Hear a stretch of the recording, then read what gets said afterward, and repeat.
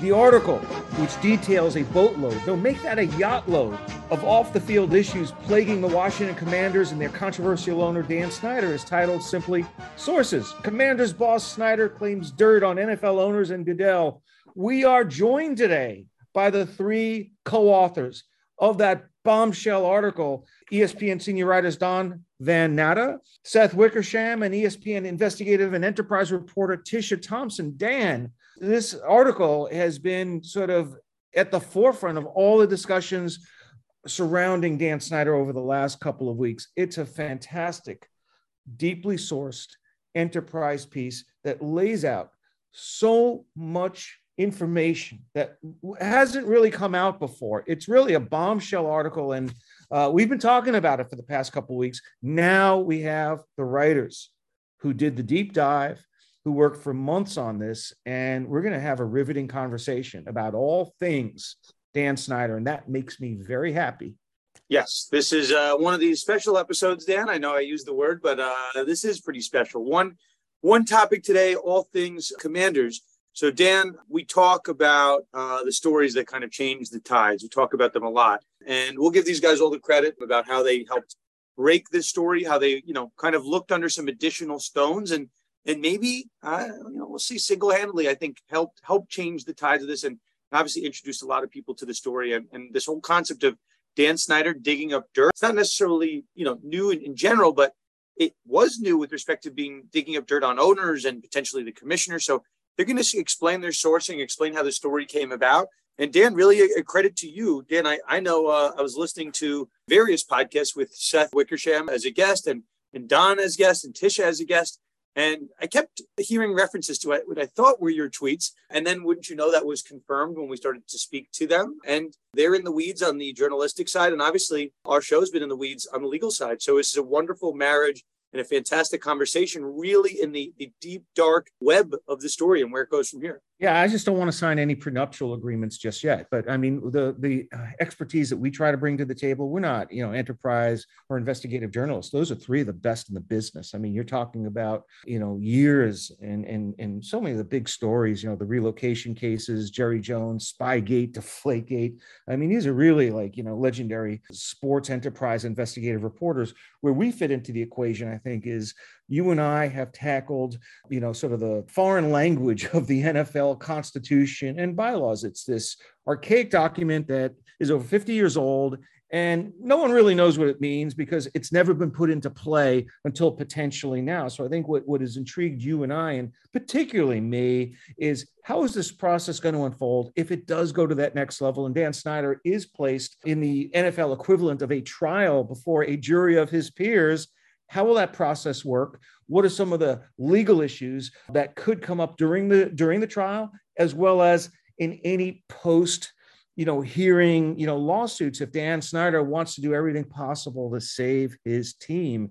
And I think you and I independently have examined those issues. So where we fit into the whole puzzle is to try to demystify some of the legal proceedings and try to game plan how some of the next steps could play out, because inevitably, as Andrew Brand is fond of saying, there will be lawyers. Well, as Daniel Wallach is fond of saying, there will be litigation, and you have to be able to think about all the different points of entry, because if Dan Snyder is known for anything, he's a serial litigant.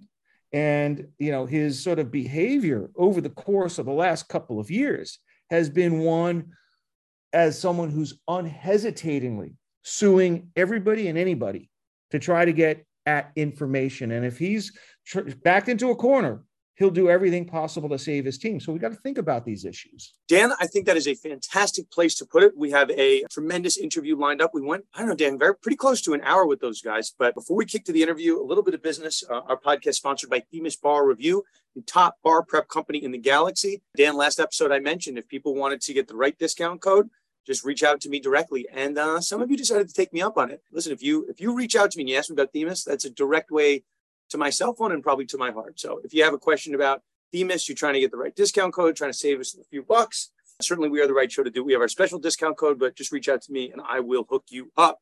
Okay, Dan, I think it's about that time. Our conversation with Don Van Natta, Seth Wickersham, and Tisha Thompson of ESPN. We are joined today by the three co-authors of the much talked about article, Sources, Commanders boss Snyder claims dirt on NFL owners. Goodell, the three co-authors are ESPN senior writer John Van Natta, ESPN senior writer Seth Wickersham, and ESPN investigative and enterprise reporter Tisha Thompson. Don, Seth, Tisha, welcome to Conduct Detrimental. And by the way, I have a feeling you're going to be hearing those words quite a lot over the next few years as this drama unfolds.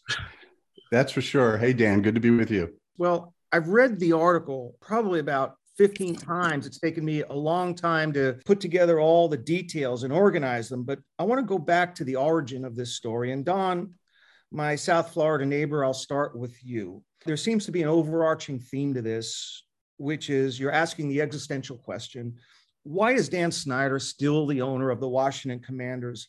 Why did you start there? I mean, you could have picked up this story at any of the tentacles that are out there already, you know, the DEA investigation, Congress investigation, Mary Jo White, Beth Wilkinson. You could really start from anywhere. And this is really an open-ended question for the three of you. Why did you choose the why is he still an owner as sort of the backdrop to the story? Well, every investigative project starts with a simple question. And this one was like all the other investigative projects the three of us have done.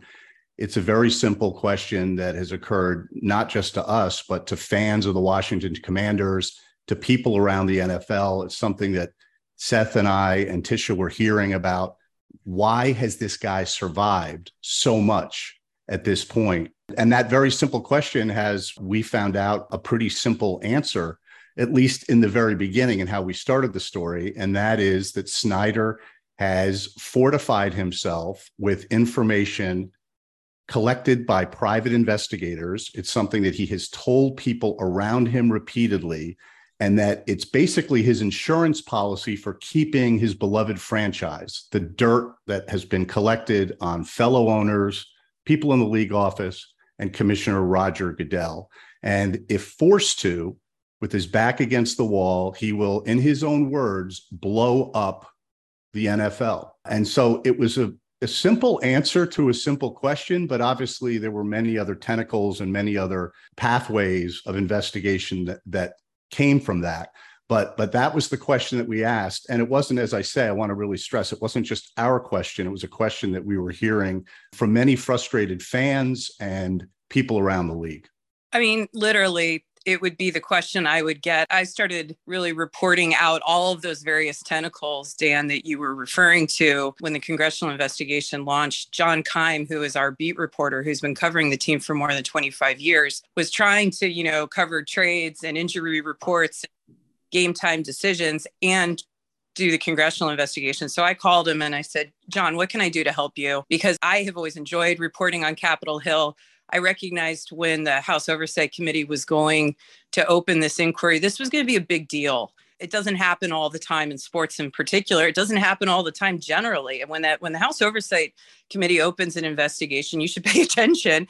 So John and I started to really report out what was coming out of Capitol Hill. And every time he and I did a story, every time Congress released a report, every time someone was subpoenaed or there was a deposition or any kind of information came out, even after the DEA investigation this summer, the question I would get as soon as I told folks on TV, this is what happened, was, well, why does he still own the team? Every radio host who interviewed me would say, why does he still own the team? Every fan, because I live in the Washington, D.C. area. I grew up here. I'm surrounded by fans, huge fans. Why does he still own the team? So truly, it came from the demand of the fans and folks who care about this story. They want to know, what has he got? This information was reported by you in October. The NFL has been propping him up for several years. And maybe Seth could provide shed some light on this, but the NFL had every opportunity in 2020 with the onset of the Beth Wilkinson investigation to do a truly independent investigation. Yet they allowed Snyder to remain involved in the investigation, to have a seat at the table, to actively interfere with Beth Wilkinson's pursuit of information, and to, as your investigation showed, to use his inside access to the investigation as a tip sheet to begin hounding potential witnesses and maybe try to silence them. Why did the NFL go back 2 years ago and provide Snyder with that kind of unprecedented involvement in an internal investigation where you're supposed to have at least some semblance of neutrality? It's a terrific question. And I think it was one of the pieces of reporting that we were all able to get that I thought shed a lot of nuance into this situation. Back in 2015, Don and I did a story on the Patriots in the NFL, from Spygate to Deflategate.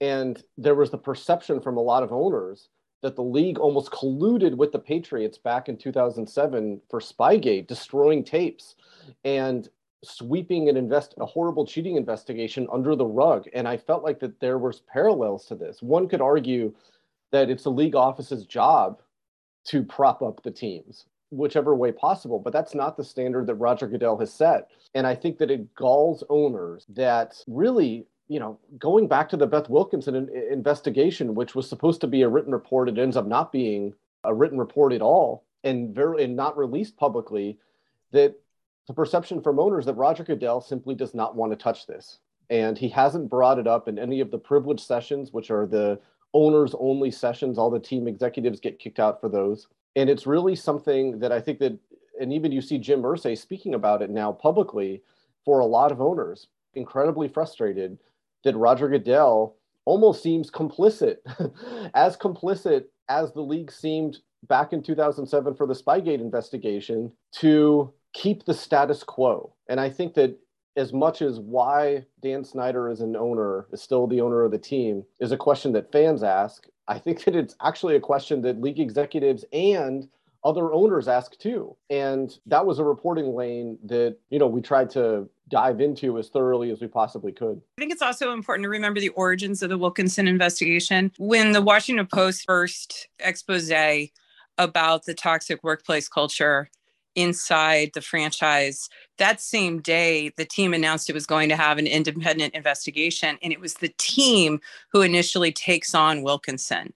And then the NFL takes it over about 6 weeks later. So it did not originate with the NFL. It originated with the team, which of course brings up this very controversial document, which I think for your legal brains listening to this podcast would be fascinated about and probably know a whole lot more about, which is a common interest agreement that the team and the league signed, where they would share the information, and it essentially gave Dan Snyder veto power over whatever the league ended up releasing. The league in a statement has said, well, we're going to release whatever we decide we should release. But when you really push the NFL, when I started to really ask these questions, beginning when we became first aware of the common interest agreement through the congressional investigation last February, when I said to the NFL, well, how common are these agreements? Are these just sort of standard practice agreements that the lawyers always do with every team? Or is this unusual? Was this an unusual agreement? NFL wouldn't talk about it. The NFL will not answer any questions about Wilkinson. Every single question I have thrown at them about the Wilkinson investigation, they won't answer.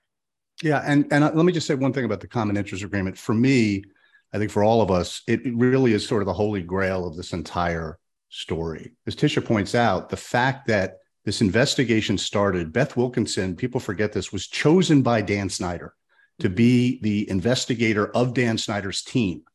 And then 6 weeks after being hired by Dan Snyder, Beth Wilkinson begins to do the investigation for the NFL. They take it over because, and a lot of people forget this, Dan Snyder's lawyers already began meddling in the investigation and trying to shut down witnesses.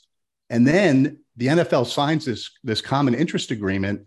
We know very little about it, but it's in the NFL's interest, apparently by signing it, to keep control of the investigation. And Roger Goodell has talked again repeatedly about transparency. He talks about the Mary Jo White investigation, which is currently going on behalf of the NFL, about the sexual misconduct allegations about Snyder, the financial impropriety allegations. And, Goodell talks about, well, we're going to wait to see that report. We're going to make that report public. Everything's going to be transparent. Well, almost nothing was transparent about the Wilkinson investigation by design of the NFL and Dan Snyder. So, Dan, to your question about complicity, and Seth made the point, there is a complicit nature to this that is kind of galling that the NFL and Snyder seem to have been in lockstep, and some of our reporting shows that the NFL looked the other way for Rooney rule violations and all sorts of other bad behavior by the team. And again, the question that arises from that conduct is why? You were talking about Wilkinson and that Snyder picked Wilkinson. Don't ever lose sight that Beth Wilkinson is the attorney who was hired to represent Brett Kavanaugh during the Supreme Court process. And that had happened just very recently when Snyder was looking for someone to investigate the claims. That had only been about a year and a half earlier. And so Wilkinson's name had very much been in the headlines because of Kavanaugh. While we're here, Tisha and Don, I mean, Dan and I have been covering this since, July of 2020, whenever they announced the initial investigation. But I think many people that are coming in now, and obviously you guys are in the weeds of this, but once upon a time, Dan Snyder was the one that picked Beth Wilkinson, right? And then, there was some additional Washington Post reporting. And I remember Dan and I jumping on the podcast and we said, well, the NFL is intervening. Okay, so now Beth Wilkinson reports to the NFL. But why isn't Beth Wilkinson being taken off the case? Dan and I are both lawyers. If you, I don't know if there's some type of conflict, right? Or if someone wants to supersede, you replace the lawyer. So Dan and I already said that this appears to have some impropriety here, that Beth Wilkinson's not being removed. A handpicked lawyer, yes, maybe now the fees are being somewhat split between the NFL and Snyder, as I think has been somewhat out there. But the actual selection was initially made by Dan Snyder. So I think that's where the NFL got off on the wrong foot. If they really wanted to create the appearance of an independent investigator, you bring in a new lawyer that wasn't attached, at day one to the Commanders and to Dan Snyder. I'll give you guys some credit here as ESPN. And there's obviously been, Dan Snyder has come out and refuted your, reporting in some way, shape, or form. But Dan Wallach and I, we were here maybe about a couple months ago at this point, but we saw the Baxter Holmes report with the Phoenix Suns, and we said that ESPN is not going to invest all this time and effort in that type of report. Same type of stuff. Robert Sarver was very adamant that Baxter had an axe to grind. And then, would you know, the NBA did a report and confirmed largely, the findings of that report. And that's what kind of set this in motion. So when you guys dropped that report, on our desk about 2-3 weeks ago, that seems to have pushed this over the proverbial hump. So I guess a question to the three of you, what made you keep poking around? I mean, you would think after 2 years, the Washington Post has been investigating this. Everyone's had their hands on it. And then you guys seem to have pulled back another layer that all of a sudden, got Jim Irsay speaking, had the owners meeting percolated. And is it just something that popped up, or maybe you had something you were working on for several months? It was all Seth. Seth said, I just feel like there's more here that needs to be done. And I think I should let Seth explain where his brain was this summer about why he thought we should start really connecting more dots. I don't know. It was like, I thought that there was more to say about Dan. And this was around the Super Bowl. If you remember back to the Super Bowl, Roger Goodell, for the first time really ever, distanced himself from not only Snyder, but from the decision to remove him. He said it's an owner-driven decision. He really put it in the laps of his proverbial bosses. And I thought that given all of the investigations that Dan Snyder was facing, there was this great statement about America to be done in that time, January, February, that he was under investigation from all these different entities, including Congress, and that he might be going to the governor's mansion of Virginia or Maryland and being wooed with public money to build a stadium there. And so I had talked to our editor about it, Mike Drago, and Tisha obviously has such great repertorial antennas in DC and kind of knows where to go for everything. And he suggested bringing her on. And then as soon as she started working on it, Snyder blew it. The congressional hearing happened. We heard from some of the former employees with their allegations, and how he was able to take a situation like that. I know that a lot of your listeners will say cry them a river, but building a stadium is the hardest thing for NFL owners to do, and most of them have done it with far more adversarial situations than Dan Snyder blew. And so we were working on that together. Tisha was really digging into the hows and the whys of how he blew it. And then Don had just come out. We all kind of work on different things at the same time. And Don had just come out with his profile on Rob Manfred in the summer. And we were talking, and he was the one who really crystallized the idea of how has he survived. And I thought that, I just thought that all these kind of pieces that we had reported together started to fit together with that clarification on his part. And then Don and I have done, a lot of work on the executive suites of the NFL and trying to understand how and why decisions are made. We really tried to turn it on the last couple months and really get into exactly how it is that Dan Snyder survived. That's a pretty good description of how we got here and how we did the story. But one of the things that was remarkable is Tisha's reporting showed, because Tisha really drilled down in Maryland and Virginia and showed how Snyder was playing with house money and he had the best situation possible for an owner. He had two states vying against each other to try to get the stadium in their state. And as Seth said, he blew it. He blew it because of what occurred, the revelations that occurred in the winter, and he made all sorts of missteps that are very well detailed. And by the way, with on-the-record sourcing, I keep seeing John Brownlee, and I hope we talk about Dan Snyder's lawyer here a little bit about John Brownlee. I'm loaded to bear on that. Oh, good. I watched his interview with Mike Florio, and I was absolutely floored. He said that you guys knew that what you were printing was false. He actually said that. So yeah. I'm ready to take that one on too, Dan. Mike Florio hasn't called me. He knows how to reach me. He hasn't called any of us to.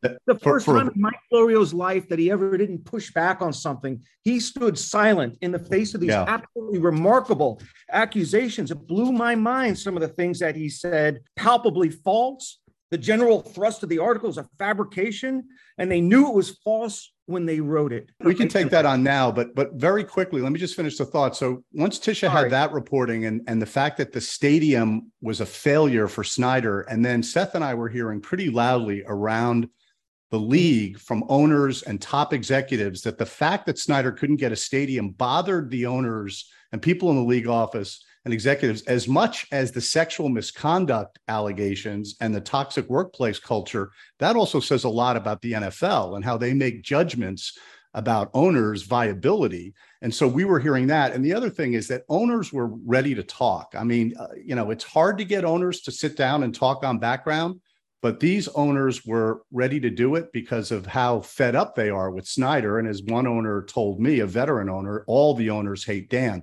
But to get to Florio, I mean, look, I'm happy to answer questions about that, talk about that, because I feel strongly.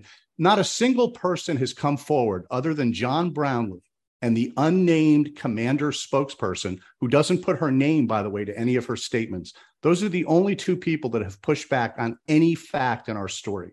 No owner has come forward. No executive has come forward. Nobody has come forward and said anything in our story is wrong, with the exception of John Brownlee, who is Dan Snyder's lawyer from Holland and Knight, and the unnamed commander spokesperson. Shocking, right? Well, it's not that shocking. It's kind of the playbook, right? No, just call it fake news and hope that other people will agree. No, I'm being facetious here. I know you are, Dan. I know. Dan, I want to give it over to you. Obviously, we have some questions on the Brownlee stuff, but Dan and I, we're obviously going to get, we already are in the sports law nerddom. Dan and I at one point in time did a conduct cast doing a live stream of the congressional hearing. So we were watching very closely, speaking of maybe perhaps the nerdiest thing you could ever do. But we were watching very closely Roger Goodell's comments, and we were saying, if, this could be a Donald Sterling moment, you could have an Adam Silver coming up and saying, ban for life, I'm going to, make all these efforts to get this put to a vote.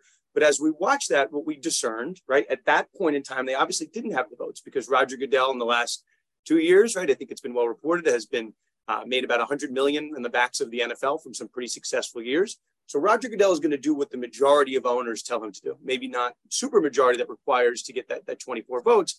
But as of June, when the congressional hearings were held, you had a pretty good indication that you weren't there.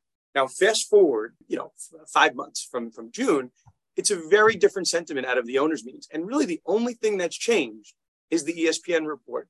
So again, we are saying this, we have no affiliation with ESPN, but something has changed in the last couple of months, whether it was his inability to get a stadium deal, whether it is the ongoing investigations from the state attorney generals, which I'm sure, Tisha, I have a sense that you want to get into, but something has palpably changed. So for our listeners that are maybe, getting a little tired of us talking about Dan Snyder, something has fundamentally changed in the last couple of months. But Dan, I'll give it to you. I know you have a lot of stuff on Brownlee, and I think that's important here, where the pushback is now coming from, Commander's HQ.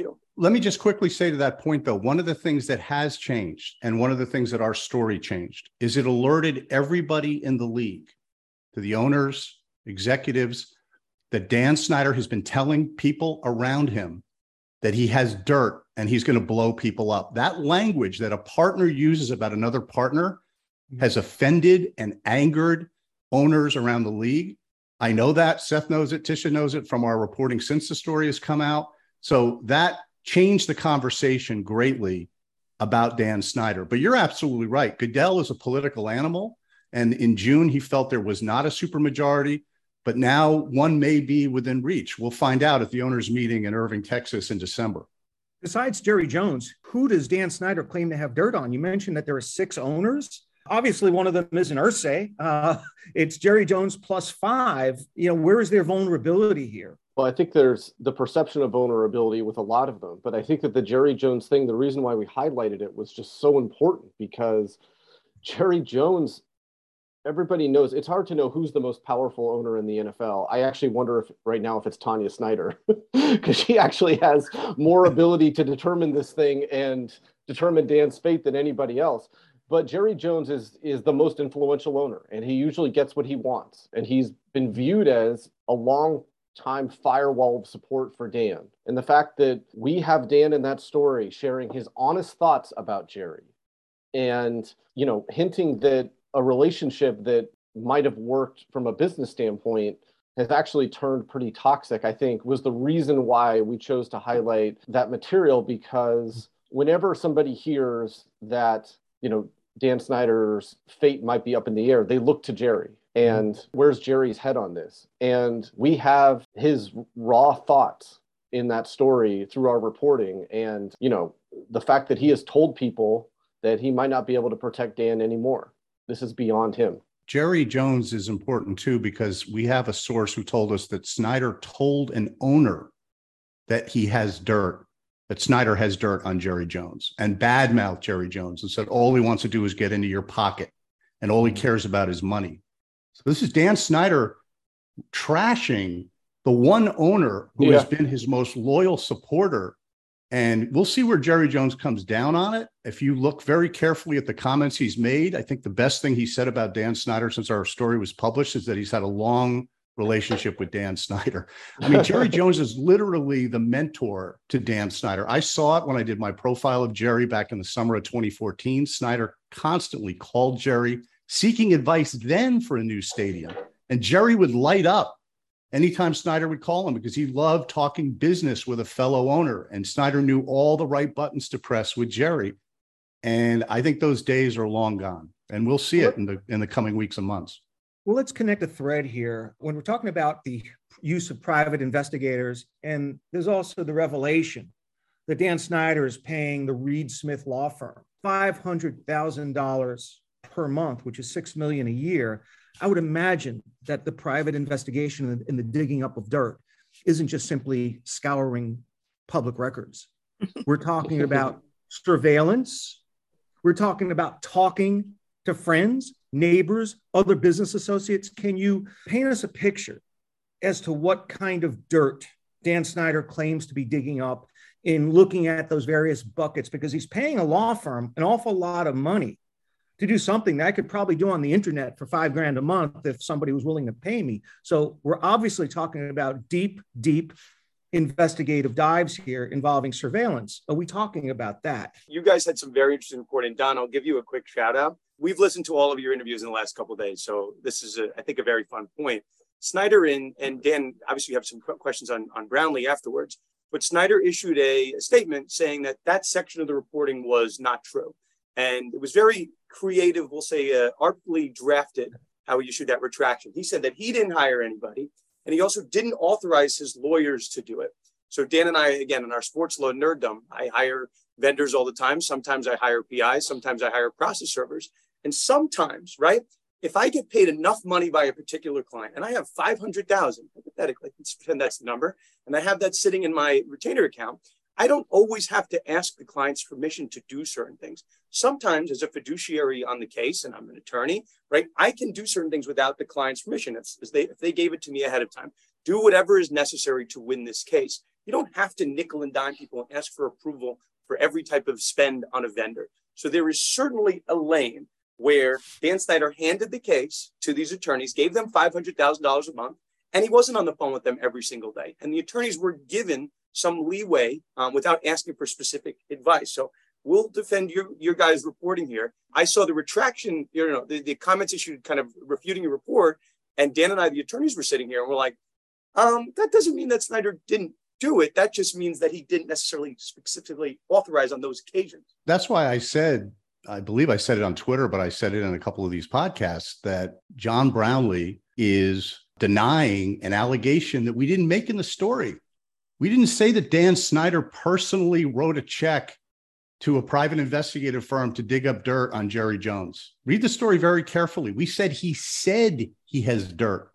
How he got that dirt is probably exactly, Dan, as you described.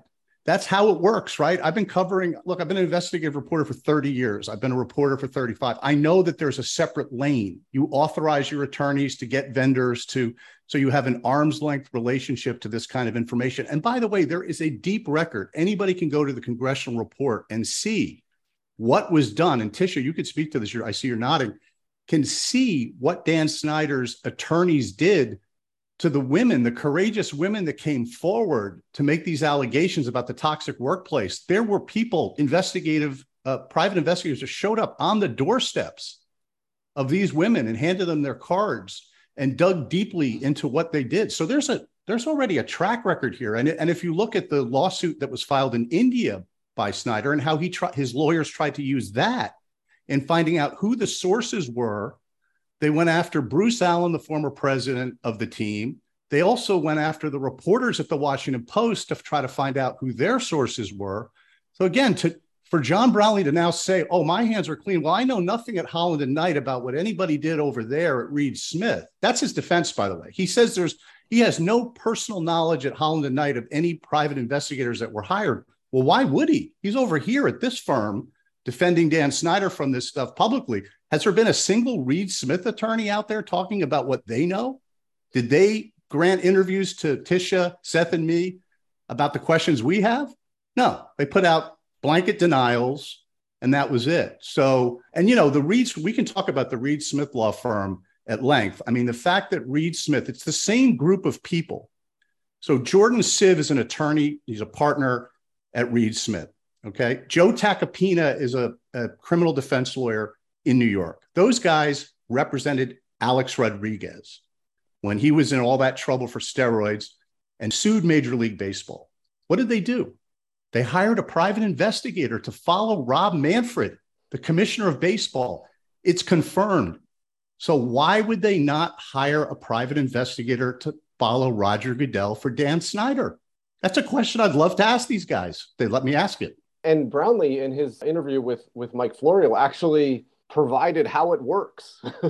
Because to echo what Don said and what you guys said, law firms have license to do this, not only so that they just get the job done however it gets done, but also so that the acts are protected under attorney-client privilege. That was a key point that John Brownlee made on that podcast. Yeah, Brownlee did give the playbook. He inadvertently, in his defense of saying that none of this is true, as far as he knows, gave the playbook of how law firms do this kind of work for clients, so clients don't know the nitty-gritty of it.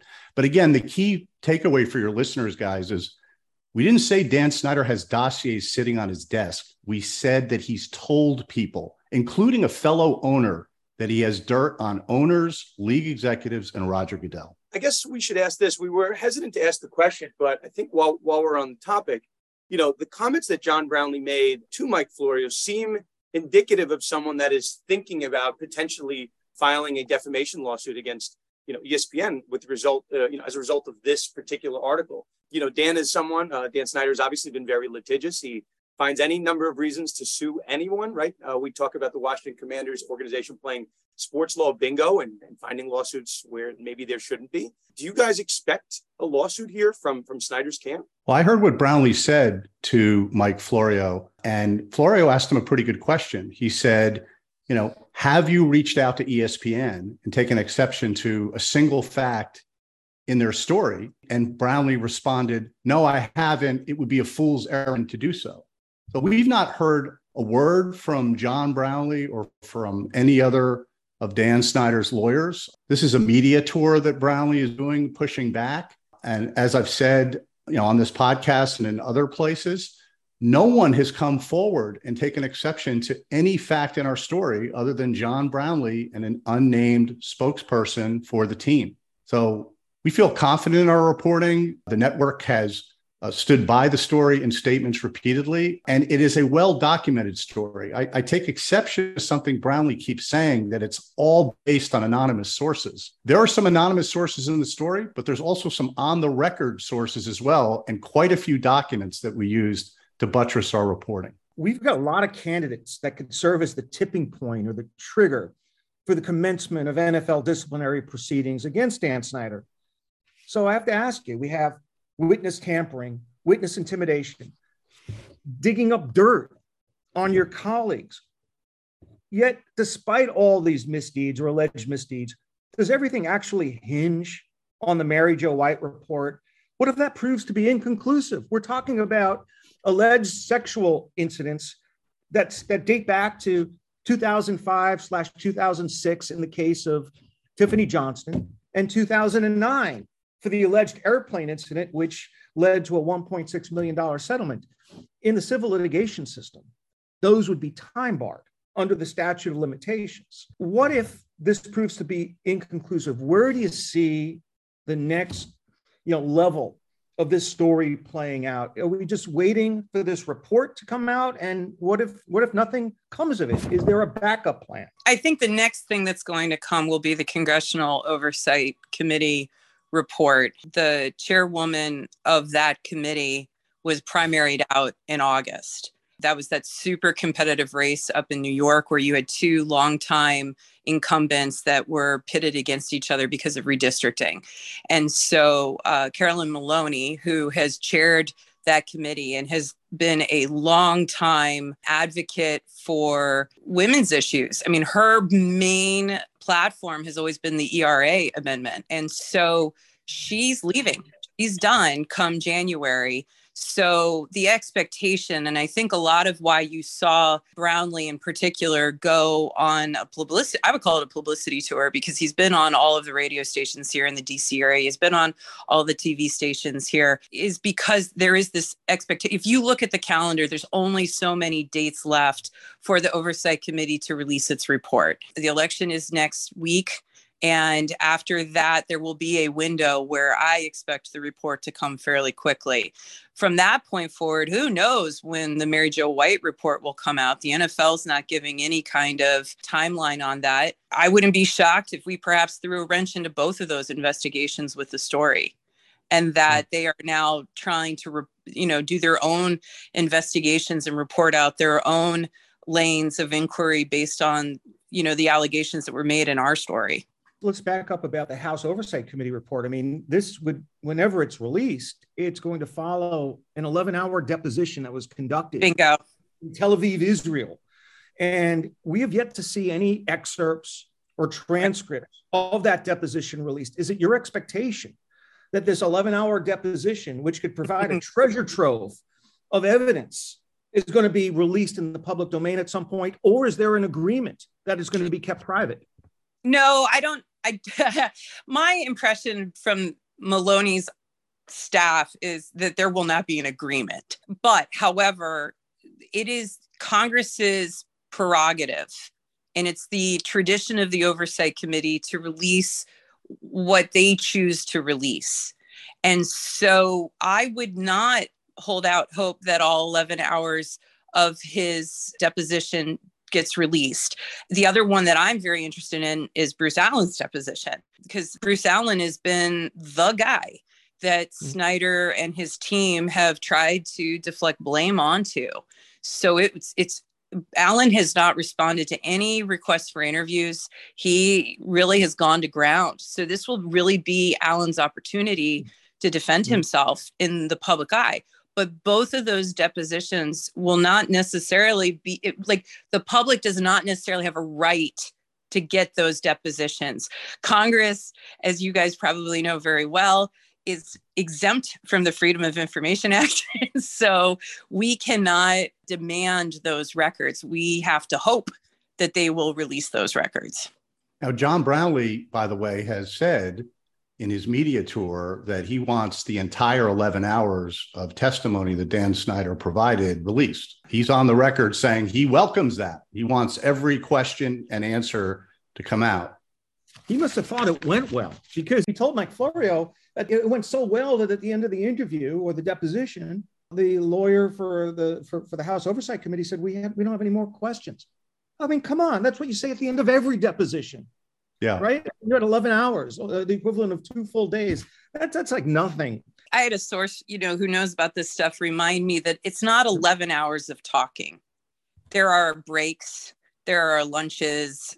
The 11 hours is the full day. And so the actual testimony itself may not be anywhere close to 11 hours.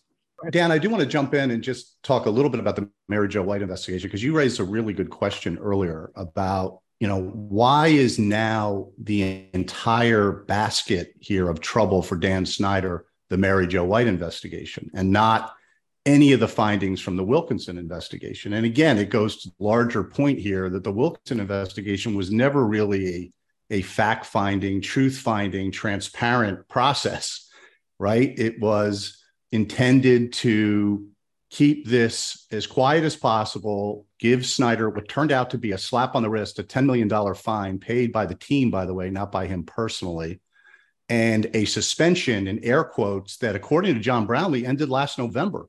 So the suspension for the toxic workplace of Dan Snyder, according to John Brownlee, only lasted from July to November of last year. Now, the NFL has disputed that, which again shows almost the kangaroo court nature of this entire process. The NFL saying, no, they're on the record.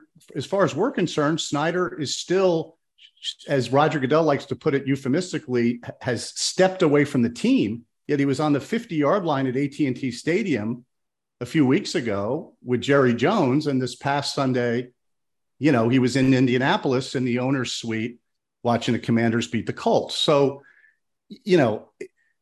Mary Jo White investigation is about sexual misconduct. It's about that earlier incident, the Tiffany Johnston one, but the one on the airplane that Snyder's attorneys paid $1.6 million for this woman not to speak to Beth Wilkinson and to keep, paid $1.6 million back in 2009. And she signed a non-disclosure agreement and then attempted to pay her another 7-figure sum. This is something we reported that's new in our story. She flatly rejected an attempt by Snyder's lawyers for another 7-figure sum to be paid so she would not speak to either Beth Wilkinson or to Mary Jo White.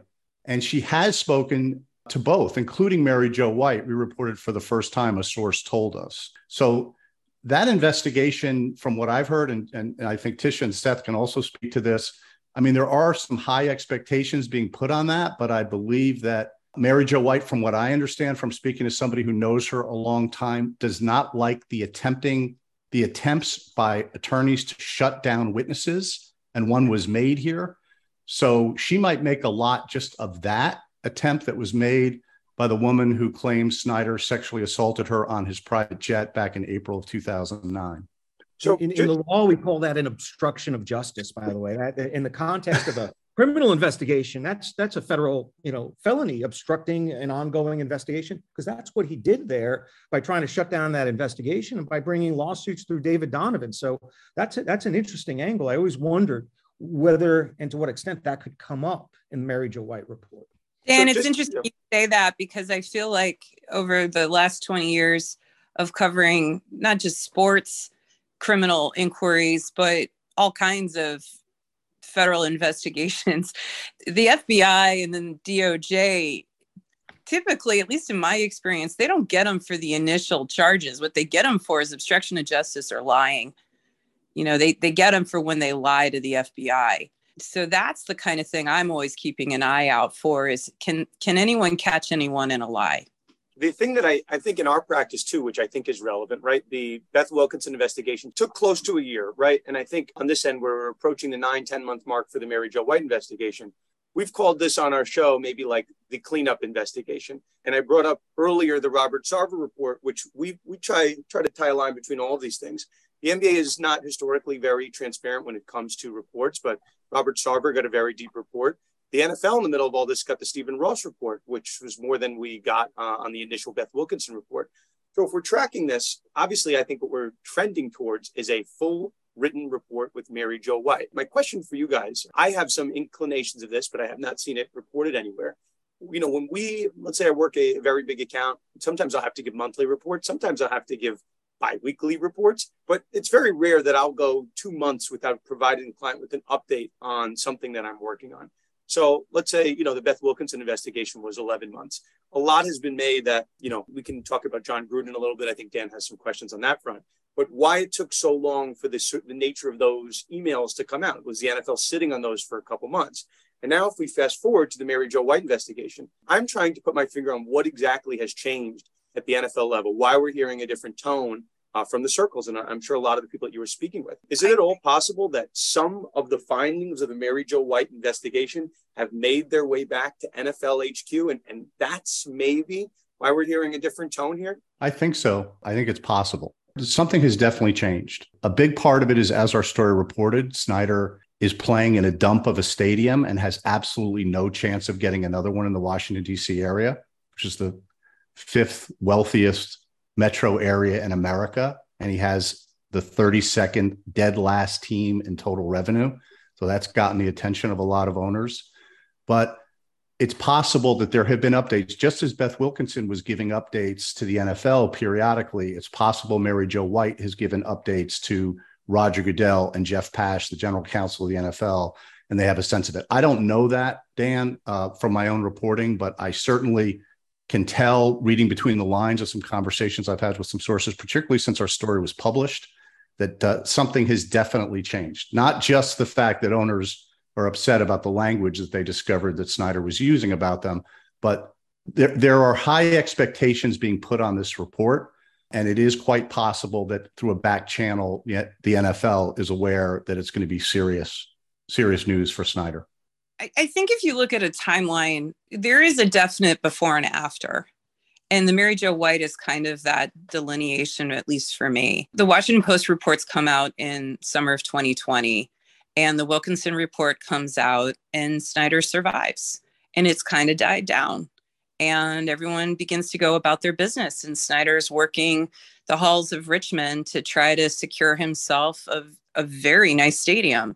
And all of the ducks are in a row for that. I mean, he was able, his lobbyists were able to secure the support of some of the most powerful people in Virginia. I mean, you just don't really, I covered state house politics before I came to ESPN, and it's very unusual to see this kind of bipartisan support where you have the most powerful Democrat in the Senate who runs the Senate, and then you have the House appropriator who's a Republican, both sponsoring the bill. It's not just that they support it, that they're sponsoring the bill. And then you have the governor signaling that he will sign this stadium authority, because this was all done through stadium authority. So all of this is in the works after the Wilkinson report. The report comes out, he gets fined in July of 2021. The behind the scenes lobbying efforts are happening through the fall of 2021. And everything is going dandy for the stadium in Virginia. And it just goes through in rapid speed through committee with very little obstruction. It gets to both the House and the Senate floor and goes through floor votes with no problems. And then the roundtable happens. And this is February 3rd of this year, 2022, when the women get up in front of Congress and they start to tell their stories, including Tiffany Johnston. And that's when the NFL announces that it is essentially doing a do-over. It's going to have Mary Jo White now investigate and be the independent investigator, ostensibly for the Tiffany Johnston claims, but it's reopening the case, so to speak. At the same time, we were able to show through Freedom of Information Act requests and interviews with lawmakers in more than just Virginia, D.C., and Maryland, which is, of course, that is the DMV, as we call it here. That's the audience. That's the fan base from which the team really pulls. We interviewed more than a dozen lawmakers in this area, and we pulled, I personally read more than 900 letters that constituents, voters, fans or voters wrote to their lawmakers. And it really truly begins after that roundtable. People are outraged and they're angry, and they are threatening to throw their lawmakers out over this issue. If you give this man a stadium and they're name checking the congressional investigation, then I will do everything in my power to make sure that you lose your office. I will rally the troops, so to speak. I mean, these letters were very adamant. There were a lot of letters. Don't get me wrong. There were a lot of letters about people who didn't want traffic. But many of the letters were very specific about the sexual assault allegations, the toxic workplace culture, the congressional investigation. And those letters don't stop. They keep coming. They keep coming. They keep coming. So there's a tremendous pressure all of a sudden on county, state, and even congressional lawmakers to really change course. And so the stadium bill dies. It had everything. It had no problems. It dies in conference committee. And if anybody who, goes through the legislative process in its conference committee, it's done. It's just figuring out the itty bitty parts between the Senate version and the House version, but it's essentially passed. And it could never get out of conference committee. So for me, I think that roundtable and the start of the Mary Jo White investigation is also the moment where public sentiment reaches a threshold where people are fed up. And there's real ramifications for the way you treat women in your workplace. And that's a new phenomenon for the NFL. And I'm very interested to see what happens after the Mary Jo White investigation, how seriously the treatment of women will be taken by this league. Roger Goodell, so 2 weeks ago at the league meetings, Irsay comes out of nowhere at the bottom of the staircase and says he believes that they're trending towards cause to hold a vote on Dan Snyder.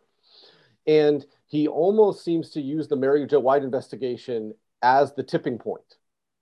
And a couple hours later, Roger Goodell comes out and he makes clear that they have to use the Mary Jo White investigation for what it is and go from there. I think that the league is extremely nervous about owners using the Mary Jo White investigation as something that is predetermined and prejudged and is the cause to remove Dan Snyder. Because as you guys have written about, it's difficult to remove an NFL owner. This is not as easy as we think. We keep talking about 24 votes. In a weird way, that's just the beginning. And It's something that I think that with all of these investigations swirling into Dan, the reason why I think that the Mary Jo White investigation is getting so much attention is not only because of what Jim Irsay said, but it's because it's the only one that Roger Goodell has mentioned that will serve as something that they will evaluate. He considers it the facts. He doesn't talk about the congressional investigations, the investigations by attorneys general in the same way that he talks about the Mary Jo White investigation. It's something that in theory they can control. And I think that's very important.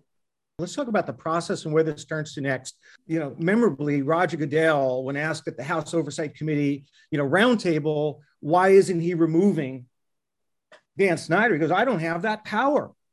Yet the NFL Constitution and bylaws provide two different pathways to removing an owner for violating the Constitution and bylaws or for committing conduct detrimental to the welfare of the league. Number one is Commissioner Goodell can make his own determination and give notice in a hearing to Dan Snyder. And if he feels that the monetary penalties aren't enough, he can make a referral to the executive committee, or alternatively, the executive committee member could be Jim Irsay, or it could be any other NFL owner can make the initial referral. Since Roger Goodell seems to want to have no fingerprints on any accusations, do you see this more likely trending towards an owner-initiated referral, or do you think everything has to begin with Commissioner Goodell to start the process, assuming that there are facts there?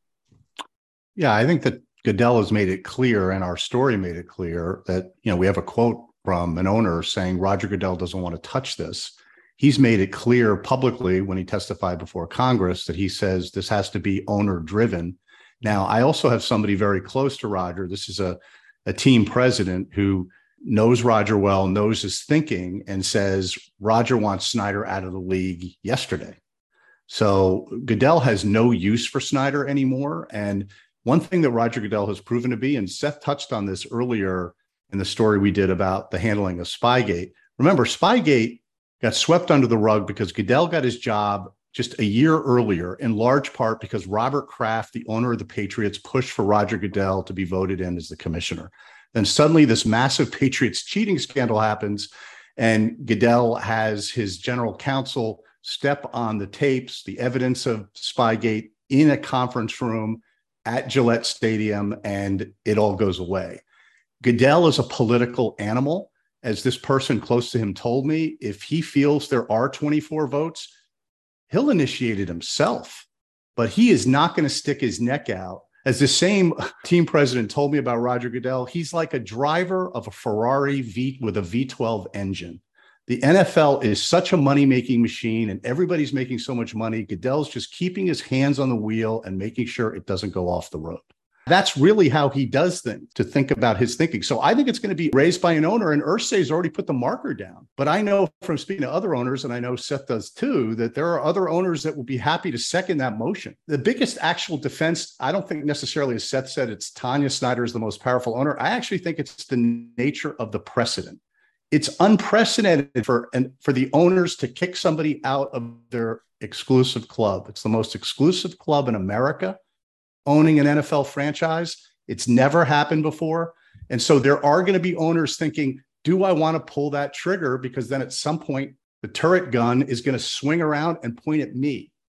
And so I actually think that's the best shield right now that Snyder has, because judging from our reporting, he does not have a lot of friends around the league. Okay, Seth, I want to ask you one crucial last question, because you were all over the internal dispute at the league meeting over the indemnification clause between the National Football League, Stan Kroenke, and the fellow owners. So you guys, your team was the first to report that there was some unrest in the ownership ranks about the lack of transparency surrounding the league's decision to investigate Snyder and the decision not to have Wilkinson investigate. Why is Irsay now beginning to get bothered by this? Because this was a source of controversy going back 2 years ago. Irsay can't claim to have been in the dark about what was happening. What triggered his pivot on this issue when he knew full well what the deal was 2 years ago? Why now and not 2 years ago? Why is this public over today?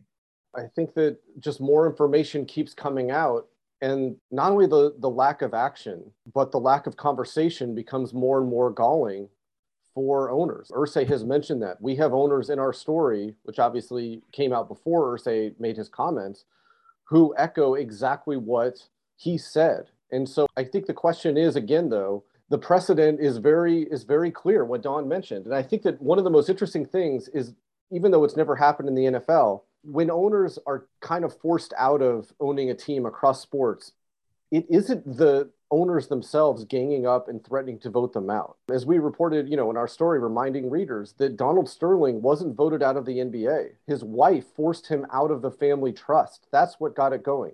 Even Sarver made a decision that it was best to sell.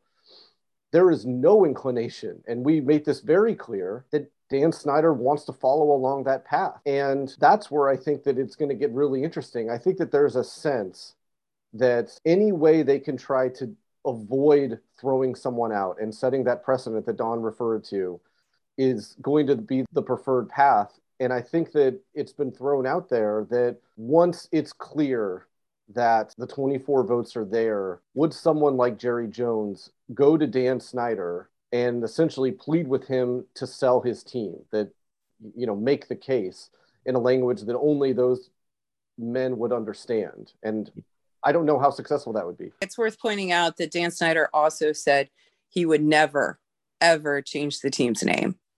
And he did. He buckled under pressure when it became a financial matter and it dealt with sponsorships.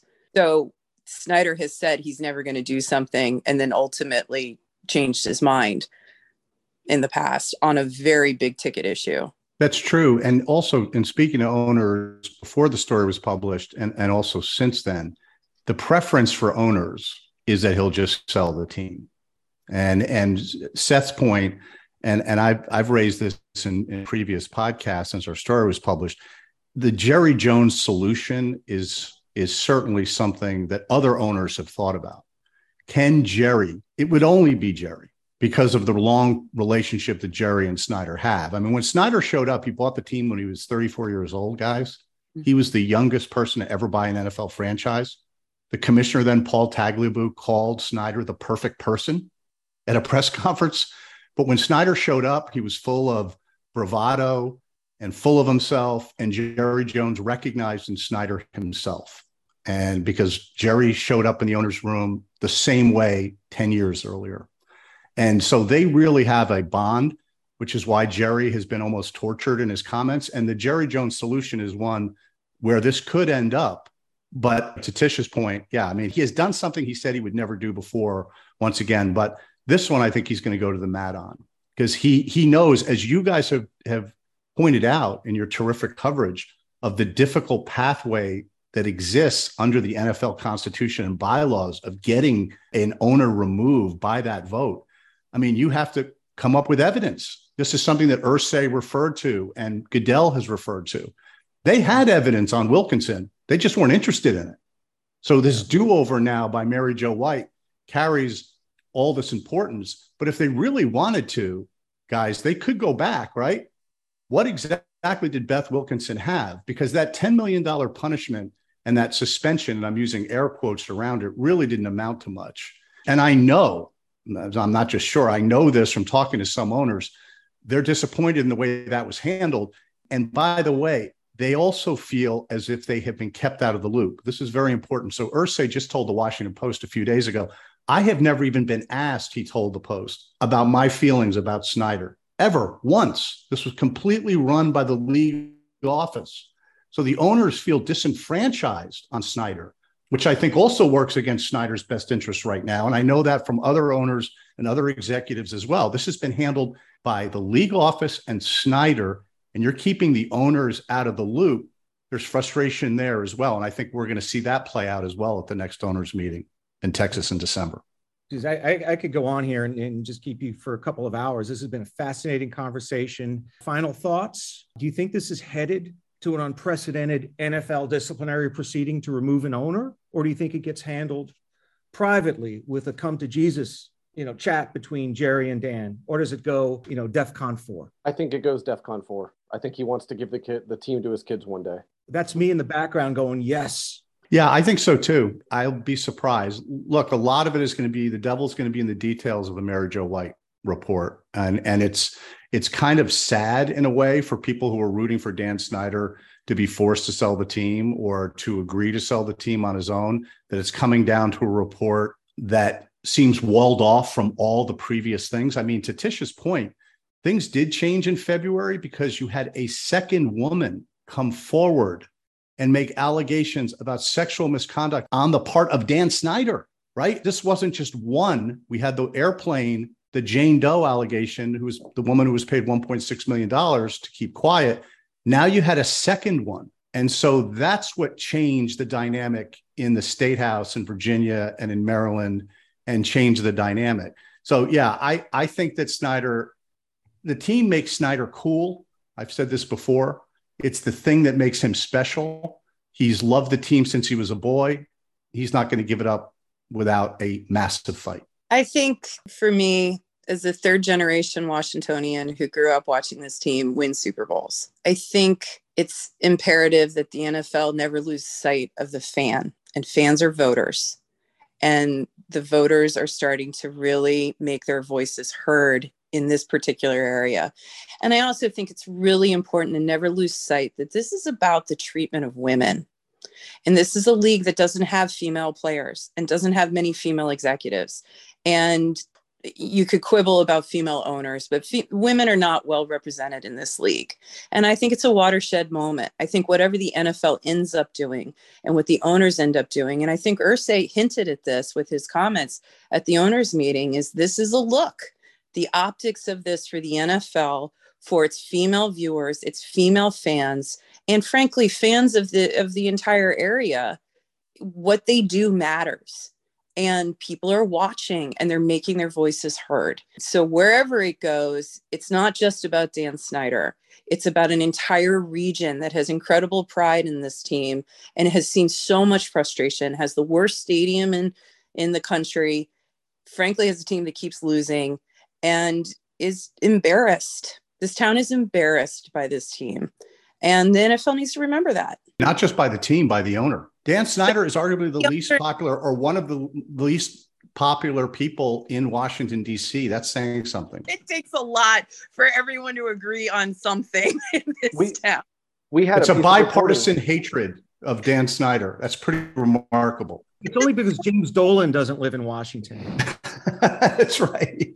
We had a piece of reporting at the end of the story that when they played the Eagles in September at FedEx Field, and obviously the stadium looked like either a neutral site field or, an Eagles home game, that people in the business side of the building of Washington were happy or relieved, at least, that the stadium was full. And it didn't matter that there was so much green in there that, you could be confused about who was actually playing at home and who the fans were really rooting for.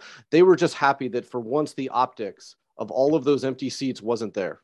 And it galls some owners that 15,000 seats at FedEx Field are shut down or closed off. You don't see that at any other NFL stadium. They've lost in America. a third of their seats since the heyday of Jack Kent Cooke, the former owner in the 90s. That stadium originally had more than 90,000 seats, and it's now down to just over 60,000. And the stadium proposals, there's been estimates out there that the new stadium, if you could ever get it, would have maybe 50,000. So, and they can't give the tickets away. They had a ticket special for 3 games for $99. I mean, it's mind-boggling because when I was a kid, you couldn't get tickets to a game. It was the hottest ticket in town. And this is a town that has a lot of sports. We've got the Caps, we've got the Wizards, we've got the Nats, we've got WNBA, we've got DC United. We have a lot of sports in this town, and that has always been the hottest ticket. And now they can't even give the tickets away.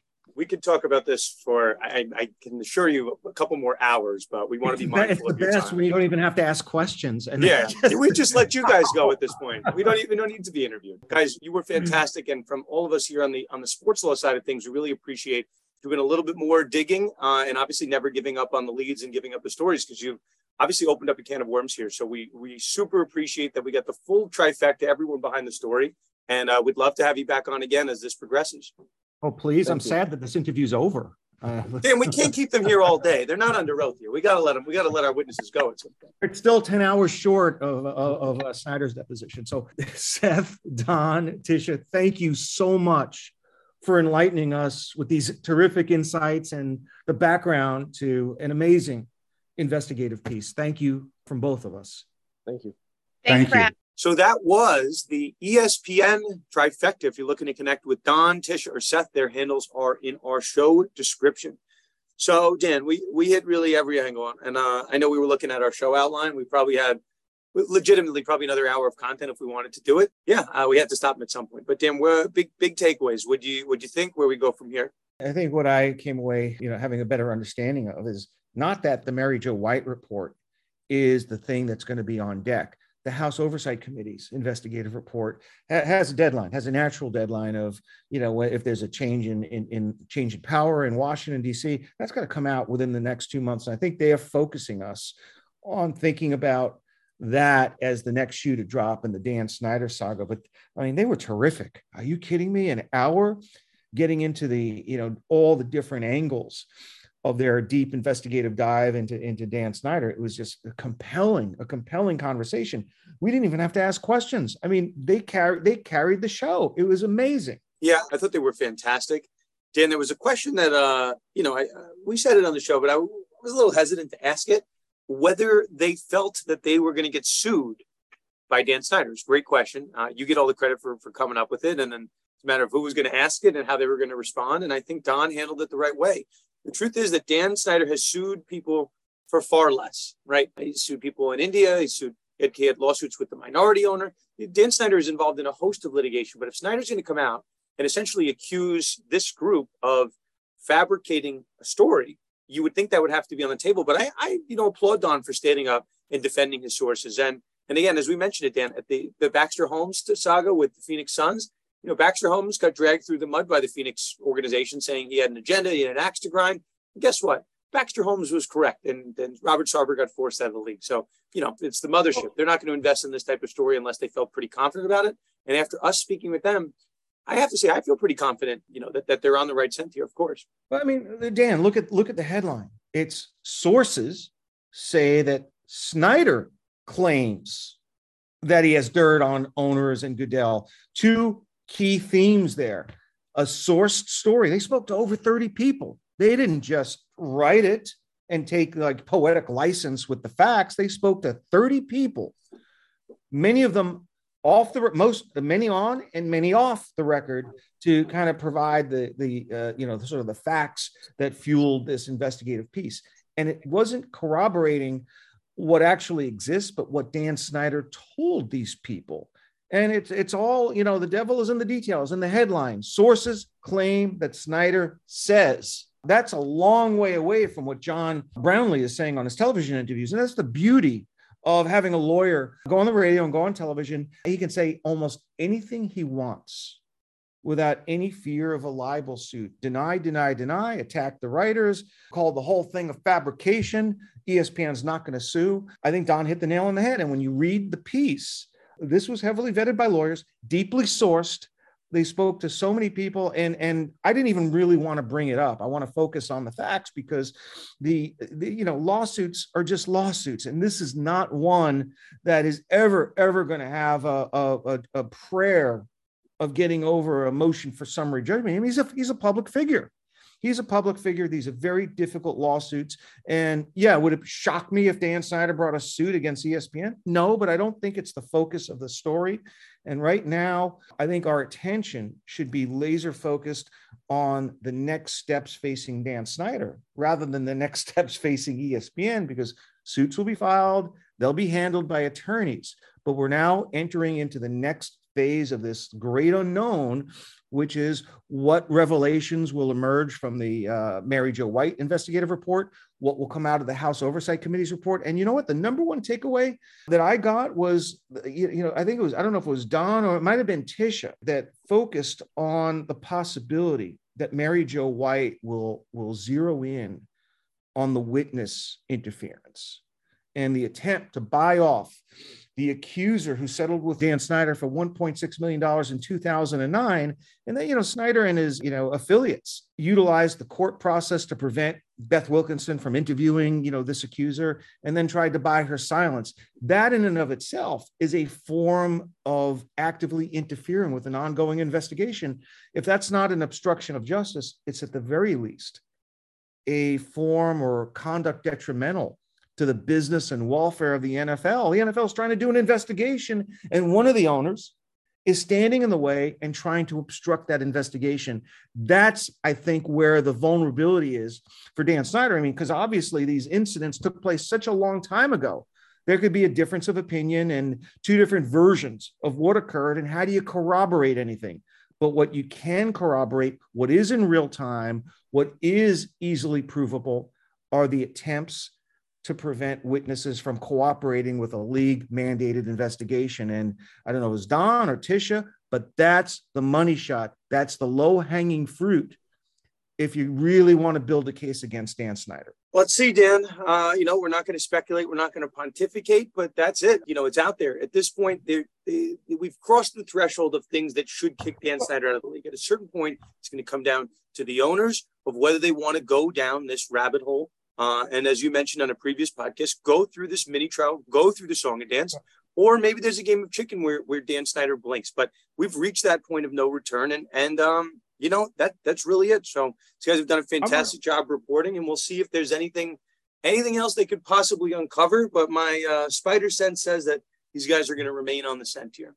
I want to make a couple of points. I know we've had a long episode, but one of the things that concerns me about, a decade plus old, instances of sexual misconduct is to the extent that any of this was within the purview of Beth Wilkinson's investigation. For example, the $1.6 million settlement may have been, encompassed within Wilkinson's review, there's an issue of double jeopardy here, right? Because Mary Jo White is looking at some of the same issues that Beth Wilkinson looked at.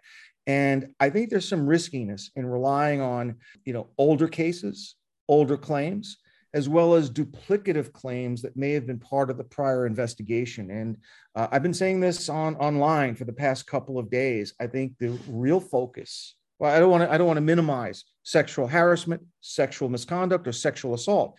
They should be part of the case if her findings justify it. Of course, that should be part of the accusation and part of the charges brought against Dan Snyder. But I don't want the witness interference, the witness tampering, the witness intimidation and harassment shunted to the sideline, because that is real time, that is contemporary, and that is easily provable. And if you're going to hang the charges on older cases, there's a real risk here of having this unravel in court. But I think any court, any fact finder, any member of the judiciary understands what obstruction of justice means. And the notion that Snyder and his legal team interfered with the ability of witnesses to cooperate with an NFL investigation is chilling to me. And if the standard for expelling an owner is conduct detrimental to the welfare of the NFL, well, how is not interfering with an NFL investigation conduct detrimental? I mean, that easily clears that bar. And I'd like to see if there's a case brought that the witness interference is included within the charges and not just focusing on decade-old allegations. Dan, I think that's a good place to end it. Obviously, there's a lot of meat left on this bone. We will see what the Mary Jo White investigation entails. We will see what the state attorney general's investigation entails. And then, Dan, as we mentioned plenty of times in the show, the congressional findings still never been released. The deposition testimony of Dan Snyder over that 11 hours never been released. So a lot of meat on that bone, as they say. Dan, I think that'll do it. And stay tuned, obviously, for more Commander stuff. Big thank you to Tisha, Don, and Seth. One of my favorite episodes that we've done in a long, long time. So super appreciate it, Dan. And excellent job recruiting the ESPN trifecta to the podcast. And so, for Dan, myself, the Conduct Detrimental family, big thanks to Mike Lawson, our producer extraordinaire. And we will see everybody next time on another episode of Conduct Detrimental.